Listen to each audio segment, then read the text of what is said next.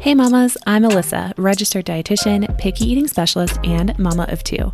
You're listening to the Nutrition for Littles podcast, aimed at helping you raise healthy, independent eaters. Each week, we will tackle topics like picky eating, mealtime struggles, baby-led weaning, and so much more. Let's jump right into today's topic. All right, you guys, I have to sneak in really quick and let you know of something exciting happening. I'm teaching a free class all about how to help your little ones actually try new foods. This class is highly requested and has helped so many parents of picky eaters. In fact, after I taught on this, I got a DM that said this: "What kind of magic is this? I came to your class and the next day my son ate green beans, a food he hasn't eaten since he was a baby. And honestly, I don't even feel like I had to do much of anything. Just follow your steps and advice. Thank you, thank you, thank you." All right, so clearly I don't want you to miss this class, so click the link in the description box below to save your spot, and I will see you there. Don't worry, you'll get the replay if you can't make it live, plus stick around and I answer all the questions that you have at the end. Plus, I talk a little bit more about my Table Talk program and if it's a good fit for you. But either way, you will walk away with actionable strategies and tips to put into place that same day. All right, click the link in the description box below to grab your spot. And now back to the show. All right. Hello, you guys. I'm so excited you're back for another week, particularly excited because I have a very special guest for you. She's known as the Allergy Chef on Instagram. And Kathlena, can I pass it over to you to do a quick introduction of who you are, what you do, and can you tell us a little bit about your story? Yeah, so my name's Kathlena, and they call me the Allergy Chef. It's kind of a joke, but it's not. It's funny how we got that name because I have over 200 food allergies and food intolerances. I'm also contact and airborne allergic to several things. Several of my allergies are life-threatening, and I can't drink most water.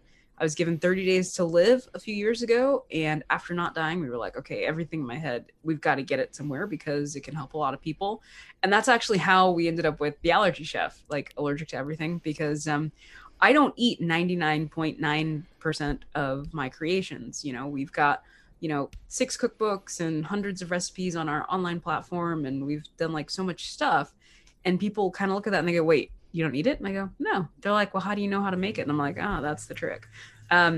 So I've oftentimes been called the Beethoven of the kitchen because, he was able to compose music after losing his hearing, and I was able to create food even though I can't eat it. So that's me in a nutshell. I love that.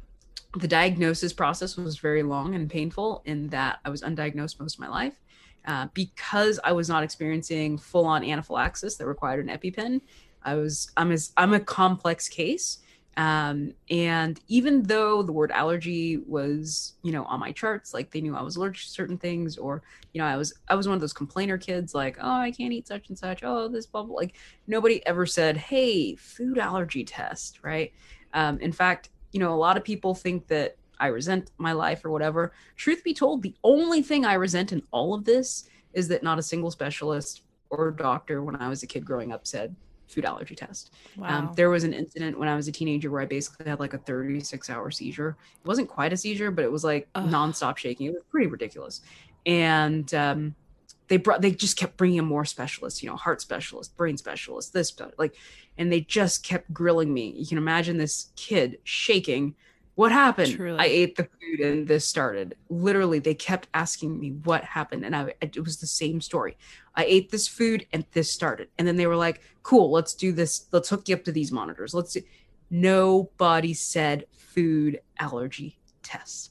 I could have been spared years of suffering had just one person said, she ate the food. She started shaking. And she keeps telling us this. I wonder if there's a connection here. Should we maybe do a food allergy test, right?" Wow. Like years of suffering could have been saved. But no, that did not happen. That's actually the only thing I'm upset about is that one thing. Beyond that, I get it. This is who I am. And, the thing about food allergies and food intolerance, that you can get into this boat by so many ways, right? Like some people are legitimately just born that way. We've got a kid who was from the day he was born, deathly allergic to milk, right? You've got some people where it develops over time. You know, you can develop an allergy or an intolerance at any time. There is some interesting research in the whole 7-year theory about how the body can shift over time. And that's actually really interesting. And then you've got leaky gut, and then you've got environmental, and you've got all these different ways, right? But at the end of the day, I'm not necessarily here to get you your diagnosis. I can tell you like the different tests and different doctors and all that sort of stuff. But my real mission is to help you once you get your diagnosis. Once you know what you cannot eat, that's where I walk in and say, hey, guess what? Because, you know, it's like somebody, I've seen this before. They'll be told they're allergic to black pepper, and they literally go, there's nothing to eat. Yeah. And I'm like, I'm sorry, what? You're like, excuse me. Have you seen my list? Wait. Yeah. Like, do you want to trade? Because I'll take black pepper in a heartbeat. Surely, like, yes. Give me the black pepper. I will take your list, right? Yes. And so I'm here to show you and the world there's so much to eat.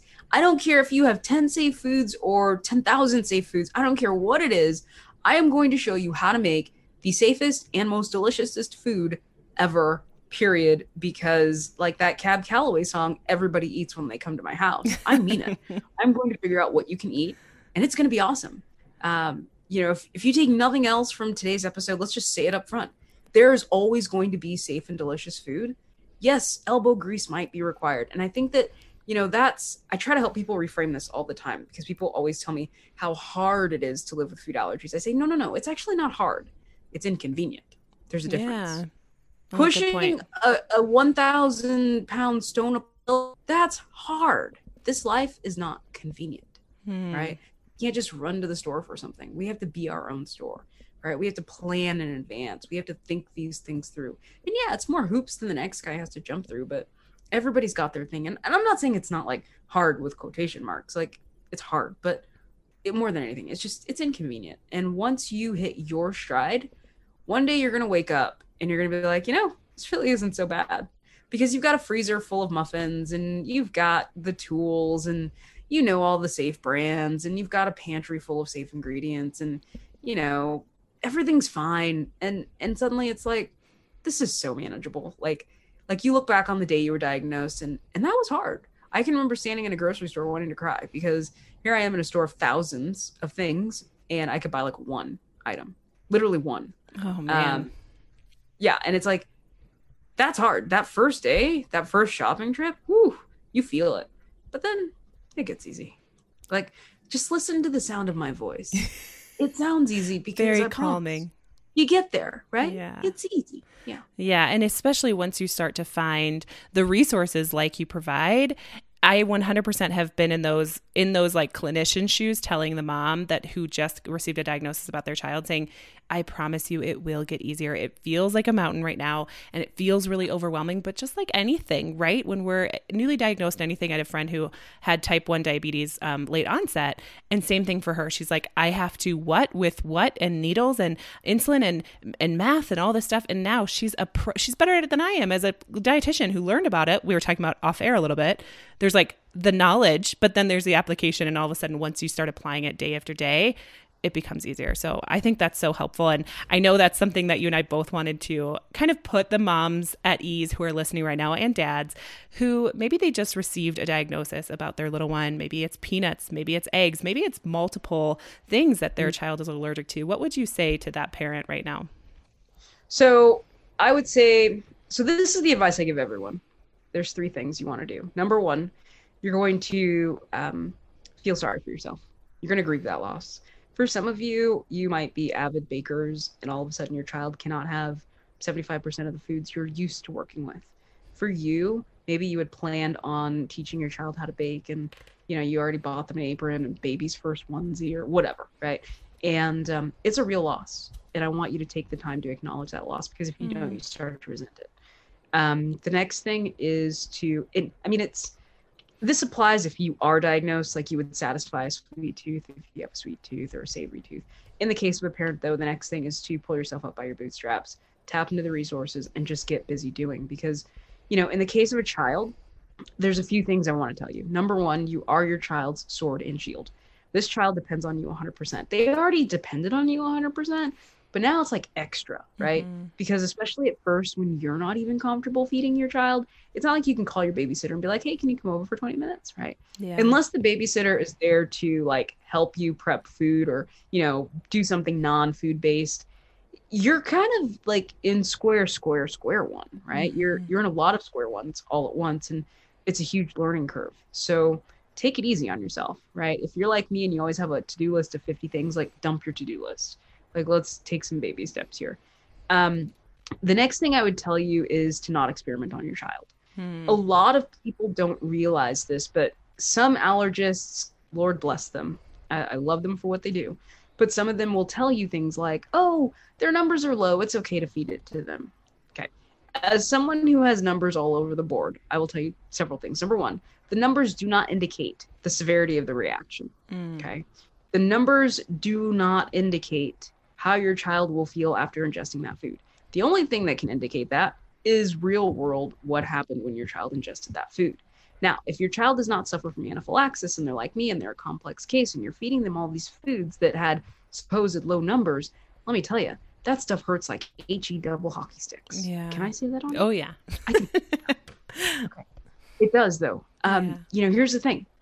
I could have an allergist look at my results and go, oh, you should be able to eat apples without a problem. Please. If I eat an apple, my throat starts to get jacked up. My intestines are jacked up. I am in pain. Okay.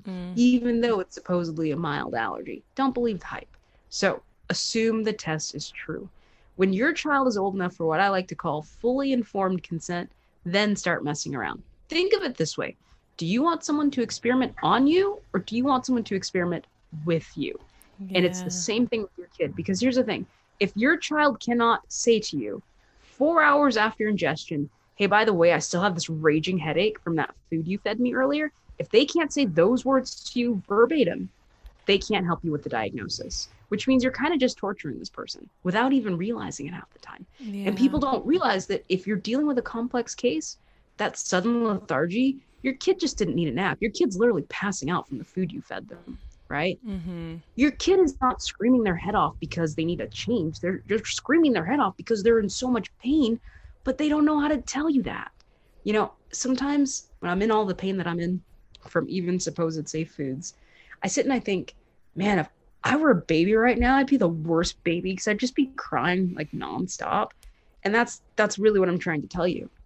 We've had so many parents come to us to say, thank you for what you do, because my kid was crying all the time and I couldn't figure out why. So I finally just eliminated all this stuff and now they don't cry anymore. And I'm like, well, there's your answer, right? Yeah. Like, congratulations. You know, like we've had some parents who say, you know, and keep this in the back burner of your mind. When they would lay the child down, the child would scream. Well, it turns out it was an undiagnosed severe milk allergy, and it was triggering really bad GERD reactions in this child. So as soon as the change in altitude, it triggered the, you know, the esophagus response, and it was like this whole thing with this particular child. And so it's things like that where people aren't necessarily making the connections. We had another parent who, they were like, my child refuses to eat. And I was like, okay, let's solve it. Show me what you're feeding your kid. And then I said, show me what they're allergic to. Well, more than 50% of the list were things that they had tested positive as allergic to. And I'm like, wait. Why are you feeding them this stuff? The answer was, the doctor said it was okay. And because this parent had no point of reference, no food allergies themselves, they believed that doctor. And I feel bad for everybody involved, because doctors genuinely believe that they're telling you the right thing. Right. And I bet you it's doctors without food allergies themselves. That's why they're saying this stuff. And then, of course, the parent has no allergies, so the parent believes this doctor, which they should. They should be able to believe it. But then the child suffers. And then the child is so afraid because every time they eat, they're in pain. Yeah. And I can tell you from firsthand experience, when I eat and I'm in pain, I'm like, I hate food. I never want to eat food again. Yeah. And then I might go a few days without eating because I just don't want to deal with it, right? So if I, as an adult, can tell you these things, I want you to now recognize your child is feeling the exact same things that I feel. They just don't have the words for it. Yeah. I'm giving you those words. I'm trying to communicate on behalf of your child who can't do it yet and say, please, just feed them the safe foods until they are old enough to actually help and tell you other things. Because until then, if it's not safe, if they're not in the clear, you're dealing with pain, you know? And then of course the question is, how do I know it's safe? Well, number one, we've got a lot of resources on our website, goraise.net. You can go there. But lots of toddler resources. Click on the toddler resources button, and that'll kind of get you where you want to be. But the reality is that, let's say your child tested as allergic to 15 foods. Those 15 are off the table, period. If your child eats everything else, you can keep a food journal, right? We've got resources for that too, so I'm not going to go too far into it. But let's just assume everything's perfect. Your child eats on a schedule, sleeps on a schedule, goes to the bathroom on a schedule, like nothing's out of the ordinary. Everything's perfect and peachy. You found your list. Keep going, right? It's when there's an anomalies or when something goes wrong, that's when you have to say, okay, is this food, environment, water, or something else, right? And you have to kind of just start going through the process of elimination. And the thing is as someone who's walked 10 miles in a lot of people's shoes, what it really comes down to is, are you dealing with a child who historically has quick and obvious reactions? Or are you dealing with a child who historically is a complex case with stuff all over the board? If the first, I actually like to start with everything but food. Because if they always have quick and obvious reactions, maybe you're dealing with something else. Maybe this is not a new diagnosis, but I don't know, like something else. All the other things that go wrong in a kid's life, right? It's a really big list. And then, of course, if your child is historically a complex case, yeah, we're going to start with a food journal. We're going to start with everything food. We're going to start looking at, when are these things happening? What's the pattern? We're going to put on our science hat and we're going to start determining what's going on and then making educated choices and then moving forward. And eventually you're going to get there. So, just keep working at it, because at the end of the day, I can tell you from firsthand experience, neutral is worth it. When you're not in pain, you can function. Think of it this way. We want our kiddos to meet all these milestones and do all these things, right? If your kid is in so much pain every day, do you think they can do well at tummy time? No. They can't. They're too distracted. Yeah. Right? We want them to say their first words and we want them to develop all these cognitive things. They can't do that if they're too busy dealing with pain, right? Or if their body is constantly diverting resources to repair mode, right? So let's give them the little push they need so that they can then be the best kiddo that they can be.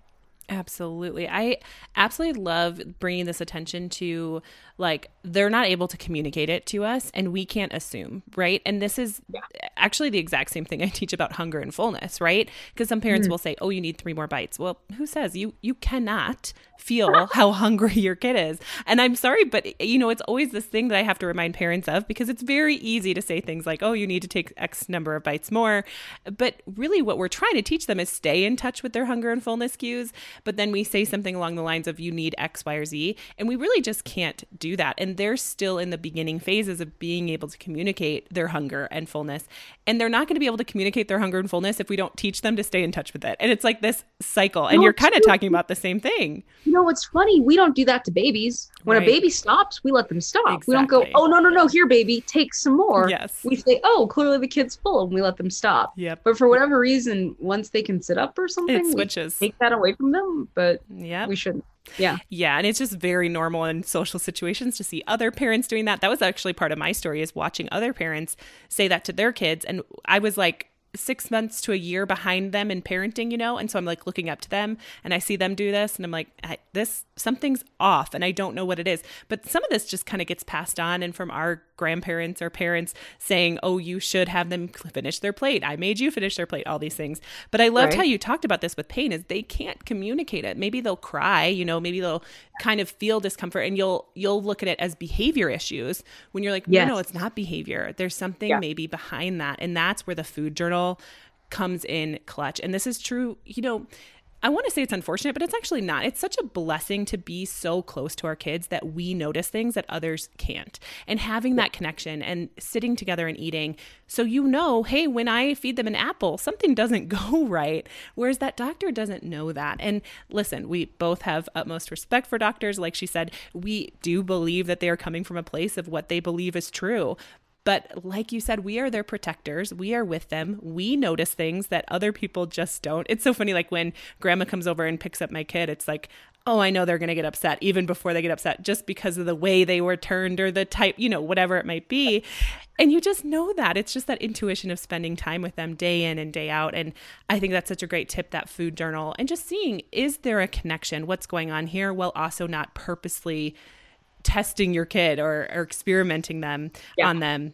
Let's back up a little bit and talk a little bit. I know you said kind of from the diagnosis on is where I thrive, but let's talk just a little bit about these tests, because you keep saying they tested for these foods, and I've heard mixed messages about these food allergy tests and how good they are and which ones to use. So can you just touch on that a little bit? Yeah, please, let's do. Yes. Okay, so one thing that they never tell you up front, testing on children is umpteen times harder than testing on adults.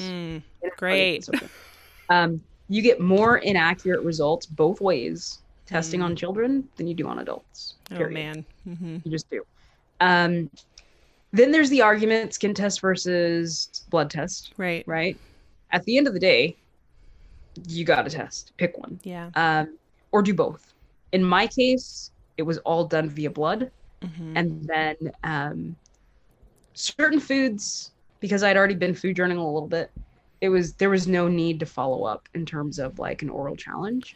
Right. Whereas other foods, it was like, I tested positively allergic to XYZ. I've actually not eaten this food in 25 years. Let me go eat one. Sure enough, I should not have done that. Yeah. And so for me, what we learned was those blood tests were incredibly accurate. So you're going to get hit and miss results. It's unfortunate. Can you predict which brand is going to be better? No, you cannot. Yeah. Then, of course, there's this mentality of you can do a blood test and sometimes even a skin test. Test as positively allergic and never actually have a reaction, right? And this isn't quite mast cell. Mast cell starts to get on this, which is a whole different illness, which we're not going to talk about. Well, I mean, if you wanted to, we could, but I won't jump in too far because it's actually a really advanced illness. Yeah. But point is, sometimes, and this is not every case, but sometimes the worst thing you can do for a person is to remove a food they have tested positively allergic to that they don't react to. Because in their specific case, it means that the body could react, but it's not already, which means there's a level of tolerance. But if you remove that level of tolerance, you've now increased the odds of a reaction in the future. Yes. Okay. I'm so glad you talked about that. Yes. Yeah. So and the worst part is, and I want to stress this to you all, and unfortunately, this is not going to help you, me telling you this, but I'm going to tell you anyway. Food allergies and food intolerance, because they're two different things, IgEs, all different mediated. There's actually 5. It's fascinating, the whole science behind it. But it is not the same as type 1 diabetes. Type 1 diabetes is the perfect example of everybody has the same treatment plan. Right. Okay. I mean, obviously there's the math involved and all that sort of stuff, right? But everybody has the exact same treatment plan. Pretty much everybody has the exact same cause. Everybody pretty much has the exact same underworking science. Everybody's basically the same. It doesn't matter what your race or your gender is or your age, nothing. It's basically the same thing, right? We know how to treat type 1 diabetes across the board, period. Hard stop. Food allergy and food intolerance, we are the wild, wild west. Yes. It is crazy because you can take 2 people allergic to the exact same thing, get 2 different allergic reactions. One person, it'll be mild. They'll be like, oh, my skin itches just a little bit. The other person, they're in the ER and they need 6 EpiPens. Okay. Totally different reactions. You don't get that from type 1 diabetes. Right. They're all the same, right? So what happens to you is unique to you, unfortunately. I can tell you a million stories, and unfortunately, a scientist will walk in and depending on their specialty, be like, oh, well, that's not true. Actually, guess what? It was true for those 10 people. Yeah. Please don't dismiss their experience. And that's the problem with modern day science medicine. Everybody's like, oh, you got to trust the science. Oh, you got to do this. Oh, actually, you don't. Yeah. What you need to do is look at your experience and ask yourself, what is this for me and my child? Because that's the only reality that matters. If your child tests as not allergic to apples, but every time they eat an apple, they develop a skin rash, stop feeding them apples. Are they really going to die because they can't eat apples? No. Like, that's we off air we were talking about marketing, right? Yep. That's the marketing element. And what bugs me sometimes is when an allergist who is like, your child is allergic to black pepper. We need to do everything we can to make sure your kid can eat black pepper. We need to do OIT for black pepper, and we need to do the top. Like, wait, hold on. Why can't we just eliminate the black pepper? Right. Who's gonna die from not eating black pepper? Exactly. Okay? So that's my thing. Now I get it. Going out to a restaurant and buying packaged food, if you're allergic to black pepper, that's what they're not telling you. It's harder, but you get my point. And the thing about it is that, in fact, let's touch on OIT for a hot sec, because some allergists are going to be really pushy. Number one, you are your child's sword and shield. Number two, for our listeners, can you explain what that is? Oh, the sword and shield? The OIT. Oh, yeah, I was going to tell you that. Okay, good. Okay. So you are your child's sword and shield, right? Number two, doctors work for you. Hire and fire as you see fit. If they are pushing you around and you don't like it, walk away. Yes. Number three, you don't have to do anything you're not comfortable with. Let me say that again. You don't have to do anything you're not comfortable with. Yes. If they are asking you to do OIT on a child with crazy wild reactions, and you've already been to the ER 10 times and you're like emotionally scarred, say no. Yes. You don't have to. Okay. So OIT, oral immunotherapy. It's this whole treatment where they try to reintroduce tolerance so that your child can. Okay, so there's two different mentalities. For some people, to do it so that your child won't die of anaphylaxis. Yeah. They're not trying to get your kid to drink a gallon of milk. They just don't want your child to die from minimal exposure, right? The other camp, they're like, I want my kid to drink a gallon of milk, okay? So two different camps. It doesn't matter which camp you're in. If you choose to do it, know what you're getting yourself into. Number two, keep in mind, are you experimenting on your child? Like, that needs to be at the forefront of your mind. Number three, and this is probably the most important thing that they don't tell you up front, you can absolutely lose immunity. In fact, a kid recently died from this. Depending on when you're listening to this recording, I think it was about 2 months ago. This little girl, she actually passed OIT, and then she died from an allergic reaction to what she had supposedly passed from. I've read countless stories online from different people of all different ages, genders, and races where they have lost tolerance. And we're talking people who followed their maintenance doses to the T. They just woke up one day and it was gone. Yeah. I don't say that to scare you. I'm saying it because I am personally in the camp of, why do we need this ingredient? Right. Like, you can't have XYZ. Cool, let's walk away from it. Like, why are we torturing ourselves and jumping through OIT hoops? Like, even me, I have 9 safe ingredients, you guys. I don't do OIT. I don't care. I've walked away because I see how good it feels to not eat those foods. People tell me all the time, oh, I don't know how I would survive without such and such. Listen, when such and such tries to kill you, you survive real fast. You figure it out real quick, right? You do. You really do. Something we often tell parents, would you feed your child rat poison? If the answer is no, why are you feeding them allergens? Let's just put that out there, because that's the equivalent. For your child, that is a poison. Well, if you're not willing to feed them poison, don't feed them what they're allergic to. And I truly, and really focusing in on the fact that I love the way you put it. It's just like you're their protector. And there's no award or stars given out to kids who can drink the things, even if they're like allergic to it, right? It's like, what's the benefit you're getting there? And we talked a little bit on it off air. So I think it's a great time to kind of talk into this. It's like, okay, so we walk away from those ingredients. There's a plethora of food out there. There's, like you were saying, there's flowers out there people have never heard about. There's fruits and vegetables that people have never heard about because they're not mainstream, because they're not offered, maybe in like the front area of the grocery store, but they're still there, and we can still find variety and still find, excitement and satisfaction in the food that we prepare without those ingredients, without those foods that truly are potentially poisoning us in a way. And I think that's really cool. And that's something you do so well. And that Raise does, that you have all these. Anyways, I'll let you talk about it, but let's talk a little bit about that, how they can still find variety, how they can still find excitement and cook and bake for their kids or for themselves using these new ingredients. Yeah. So, in conjunction with that statement, nutrition as well, right? We were talking about that to you and I. It's that and I think you've actually pegged it. It's about what's at the front of the grocery store, right? Right. When we think of produce, we think apple, banana, carrot, broccoli, celery. Like we think about what's hugely used all the time. And so if your child is suddenly allergic to those 5 things, you're like, wait, but there's nothing to eat because I've only ever done this in a grocery store before. Exactly. Right? It's so narrowly scoped. When the truth is if you just head over to the Asian part of the grocery store, you're going to automatically see like 50 new things you've never seen before. Truly. Right? And so what I like to tell people, you want to think in a few different ways when it comes to food. Number one, color, right? Color is awesome because we get different pigments, different types of nutrition. Purple cabbage and green cabbage, 2 different nutritional profiles, right? Similar flavors, but kind of not really, but kind of depending on the cabbage. And you just get different stuff from it. And then also you want to think about texture and temperature, right? Those 3 things, with those 3, if we focus on those and then apply those concepts to what is safe for you and your children, you end up with a lot of safe foods. So let's look at a potato. Let's say white potato is a safe food for your child. We can, number one, apply a whole bunch of different cooking techniques. We can boil it, we can mash it, we can roast it, we can broil it, we can slice it and do the Hasselblad thing, we can slice it thin, we can slice it thick, we can make a tater tot, we can do so many things, we can make hash browns, right? We can use an array of tools to create these different textures.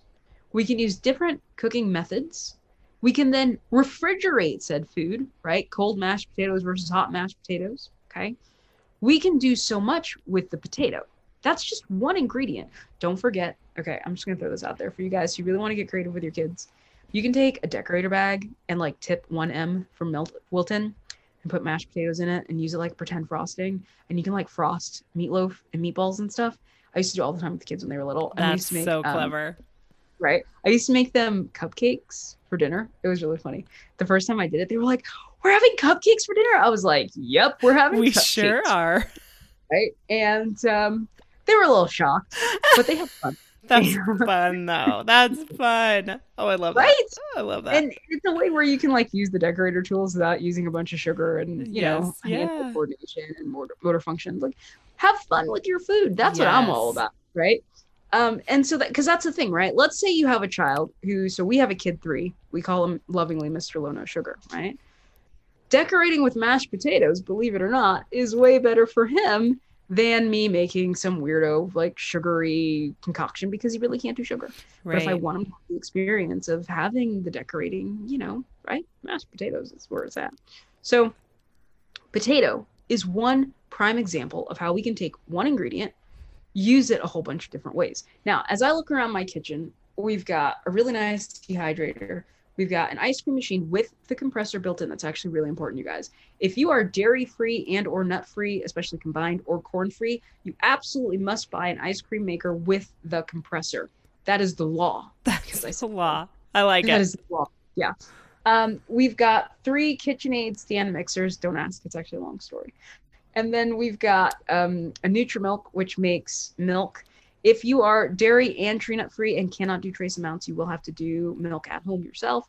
So we have our own milk maker, and you can do like nut and seed butters in it. It also has like a smoothie bowl attachment. It's got several things. It's really cool.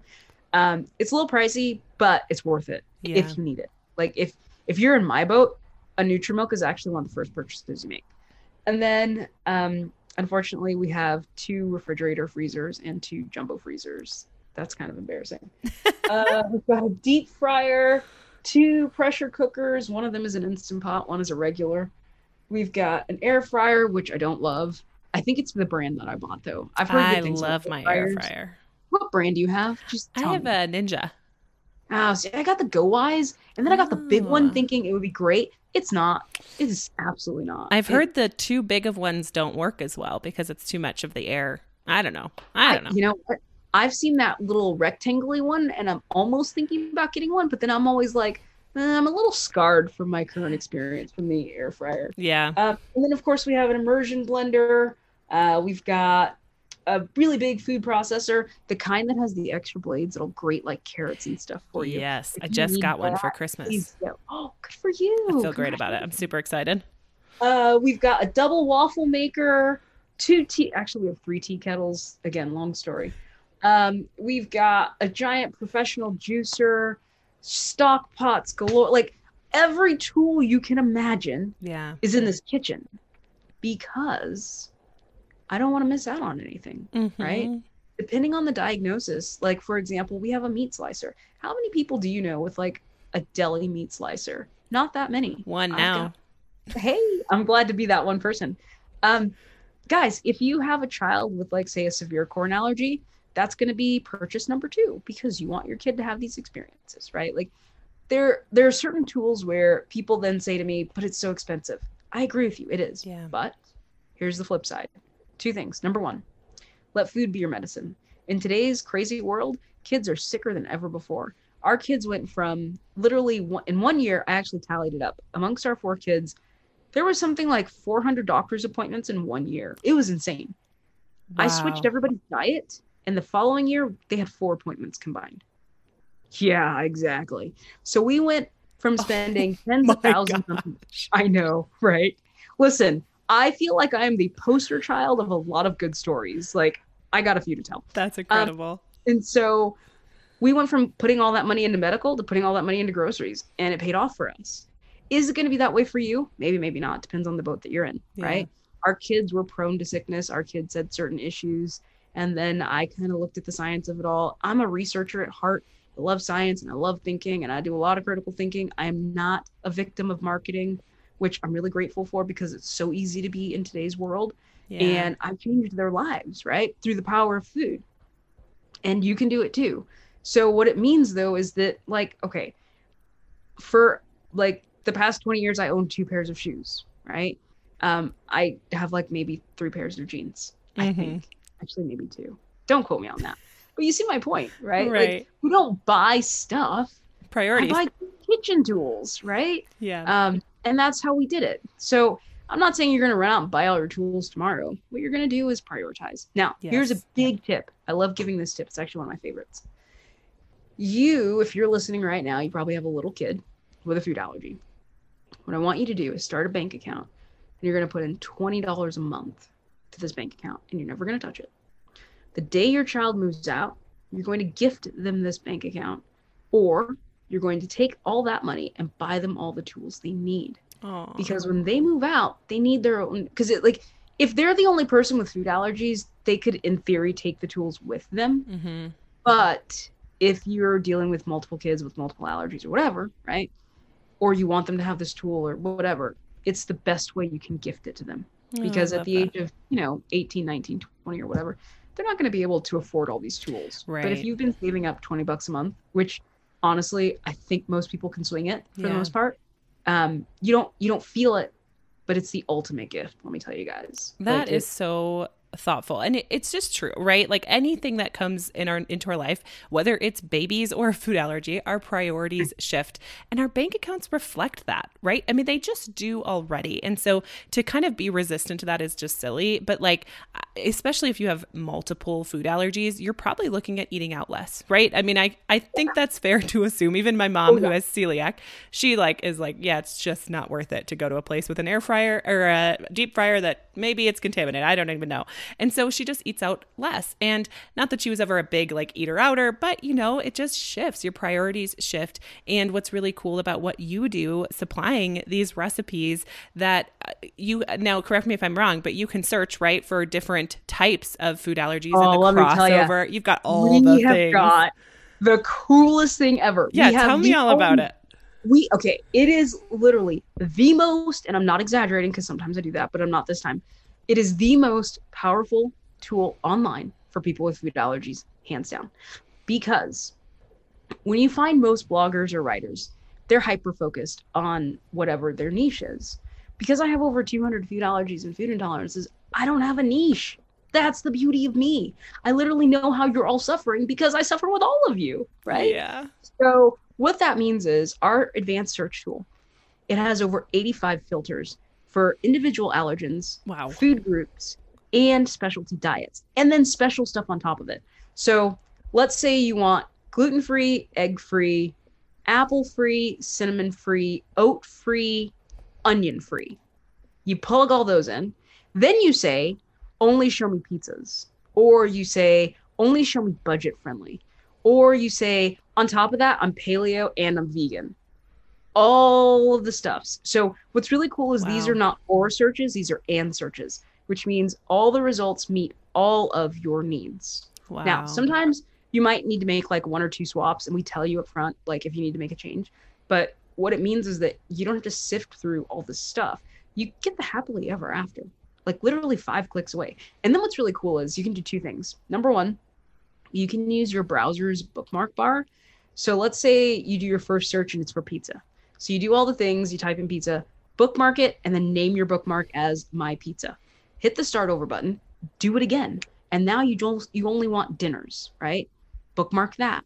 Every time you want a pizza, you go to your pizza saves. Every time you want a dinner, you go to your dinner saves. And then within the system itself, when you're logged in, there's a favorite button. So you can actually save like to your own little recipe box, your favorite recipes. Like Wow. we got you covered, start to finish. That's Like so the best way, incredible. right? The best way to describe Raise is everything you wish you knew the day you were diagnosed. When you come out with that diagnosis, I literally take your hand and say, cool, let's go make something to eat now, right? Because you can. Like that tool, you just literally go boom, boom, boom, boom, boom, boom, boom, boom, done. I love that. I Exactly. love that because you can. Because you can. Because there is still a way for you to enjoy food and make food Yes. and get all your nutrition from food, Yes. even just focusing on your safe foods. I Absolutely. love that. So this is, Like, just to be really clear, this is through GoRaise.net is what yes, you're that's talking all about. of our Raise, yeah, our Raise platform. Perfect. And it's the membership, right? So there's like, it So looks like there there's are a free some free trial. resources. What's really cool is you can, anybody can use the advanced recipe search. I like to tell people, even if you're not a member and you just want some meal ideas, go use the advanced recipe search. Like just plug in some stuff and just look at pretty pictures of food, right? I actually do that sometimes just for kicks. And then if you're a member, you can actually see the recipes and stuff like that. But there's all sorts of Wow. tools and resources there. Yeah. This is so incredible. Thank you. I don't know. I just feel like it's not my responsibility, but I feel like it is to thank you for this because I get asked 1,000 questions about allergies, and I do my best. I'm educated, right? I don't have the hands-on experience, the life or death, that I'm kind of in the doctor's boat a little bit. I have a lot more knowledge, I hope, on food allergies, but I still feel unprepared in my own experience of it. And I just know there's something that shifts when it's your baby, when it's your family, when it's you, it changes. And so for you to produce this coming from the story, the background that you have is so incredible.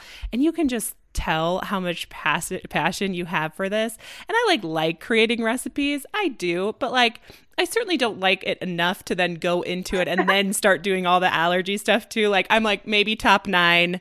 I could do those, but beyond that, and then once you start compounding, it's a different mindset, and you have that mindset shift on lock, and you're willing to share it with people. So thank you so much. And Thank you for seeing me. oh right? my gosh, truly. It's so funny the way my brain works too, because like you should see me sometimes when I go to develop a recipe, I'll grab something and be like, wait, if I grab this, I've just cut out this group, this group, this group, this group, this group, this group. Should I use this? That's a lot Okay, to but filter if I through. use this and I've already kicked out those groups, that means I can use all these other ingredients too, right? Yeah. Like literally for me, everything just works in these like pairings. Like if you don't use this, you Right. can't use that. But if you use this, you could use these other things because they can't have it anyway. So, Yeah. it really is Oh, fun. and I just took a look at the recipes. They Yeah. look freaking good. Like Don't that's the- okay, the cool The thing. pepperoni pizza dip is so cool. It's Okay, like the I'm gonna have to coolest try thing it. ever. I've never actually eaten it, but in my head, it's really good. I'll try it. I'll let you know. Yeah. I'm sure Let me it's know. incredible. If that's the case, I'll send you a list of things to try that I've always wondered about, right? That would be awesome. It's interesting. Okay, so I guess we'll wrap it up. We talked about this off air. We could literally talk 4 hours. I know that we can. There was like all these things that you said that I was like, oh, I could go off on that and I could go off on that.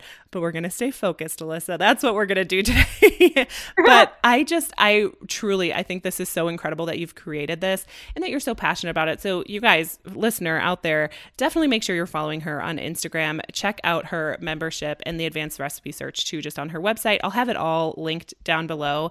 I guess any final thoughts or anything you'd like to share with anyone who's listening right now who's feeling maybe a little overwhelmed, maybe even a little bit like, what does my future hold? What does this look like? Or anything you want to share with them, or ways also too to get in touch with you and find your recipes and all those things.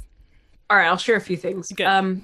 So first thing I'm going to share is if you're concerned about your child's nutritional profile, get tested first. Yes. Don't start wildly supplementing because you can overdose, especially a little body. They're little people. Yes. Their requirements are a lot lower than a grown man's. And so sometimes we think about how much protein does my child need? And like you were saying, right, they don't need 3 full-size chicken breasts 3 times a day. Yes. They just need a couple ounces for the whole day. It's okay. Right. And so if you can understand your child's actual needs, then you can start researching. Like, for example, if you get the results back and, you know, some of the numbers are running on the lower side, we're not talking clinical deficiency at this point, just on the lower side. You can then research like foods that are naturally higher in those nutrients and then just including those in your sprinkle regular them offering, in. Yeah. Right? And all of a sudden, everything's fine. You're fine. Like, unless your kid is getting really close to deficiency, we're talking within a 10-point number, in my personal opinion. Everybody's going to be different. You know, we had a kid who he tested 1 point above deficiency and they were like, oh, everything's fine. I'm like, no, everything is not fine. Right. 1 point? You know, like that really upset me, but that's a whole different story. So you're going to have to decide for you, like, at what point do we start working on this actively? And of course, if you have signs of clinical deficiency, get tested. Always start with the test because 2 things. Number 1, you need to know where you're starting, but number 2, gives you a point of comparison so that you know if there's an absorption issue. Because if 6 months down the line, you've only improved by 2 percentage points, we have a bigger problem. Yes. Right? Yes. And for those who are dealing with deficiency, practice good food combining. That's something that they don't tell you up front. But like certain things clash and certain things work together, and you can improve absorption rates with certain combinations. So whole different conversation for a whole different day. Okay, so that was the one thing I wanted to tell you. The other thing I wanted to tell you is, like, for if you're feeling overwhelmed and all that sort of stuff, it will get easier. I promise. Like, it's hard right now. You're probably listening to this thinking, wow, I got to do this. Like your to-do list just got infinitely longer. No, it didn't. Like, you're okay. You're going to make it. Like, I have faith and confidence in you. The fact that you care enough to listen to this podcast, that you're this invested in your kid's future, you're already on the right track. You're going to be okay. And again, you can get in touch with us if you have a specific question. You can find us online. Instagram is the only social media platform where we're actually active. Like, we've got platform stuff everywhere, right? Like, we've got a YouTube and a Twitter and a LinkedIn and all these things. And truth is I'm not good at any of it. It's not my thing. Same. But I'm a podcaster at heart. That's what I got. Thank you for being my people. Thank you. Yes. So Instagram at The Allergy Chef. It's really straightforward. The Allergy Chef. YouTube.com/The Allergy Chef. Twitter. Actually, I don't know the Twitter handle. Who cares? If you forget anything else, just go to theallergychef.com, and that has links to everything. It's got links to our books and to Raise and to social media. And if you happen to be listening to this and you're like brand newly diagnosed, we actually have a whole free program just for the newly diagnosed. And you can tap into that resource. And we actually have like a special meal plan for you and a special class for you and just extra special resources just to get you started right out of the gate. Because the day you're diagnosed, in my personal opinion, is absolutely the hardest day. Like, that's the hard day. Yeah. Yeah, absolutely. Well, I will have everything I can linked up down below too, to share all of your wonderful resources you've created, and so much for free too. And it's just so needed and so appreciated because, and again, another podcast for another day, but the medical gaslighting is real in the picky eating and allergy space. And, you know, parents just want to feel like not only do I know I'm the protector, but I can protect them, and you're giving them those tools. So thank you for that. And thank you for coming on and spending your time with me. It was my pleasure. We're going to have to do it again because we literally could talk about hours. We need to be neighbors. I would love it. I need you to leave me drinks and I need to leave you cookies. I was going to say that's all I could offer her was drinks. One day I'll follow your recipes and bake them for you. Oh, that'd be so cool. That would be so funny. That'd be so fun. Yeah. Oh my goodness. Thank you so much for being here. And thank you to everyone who has tuned in. And I will see you next week. Thank you so much for tuning in today. I hope you're walking away with some tangible ways to bring peace to your mealtimes. And if you like this episode, please subscribe and tell all your mom friends. And as always, the best compliment you can give me is leaving a rating and written review, which also helps other mamas like you find this podcast too. You can find more from me on Instagram at Nutrition for Littles. Do you have a question you'd like me to answer on the podcast? Email me at alyssa@nutritionforlittles.com.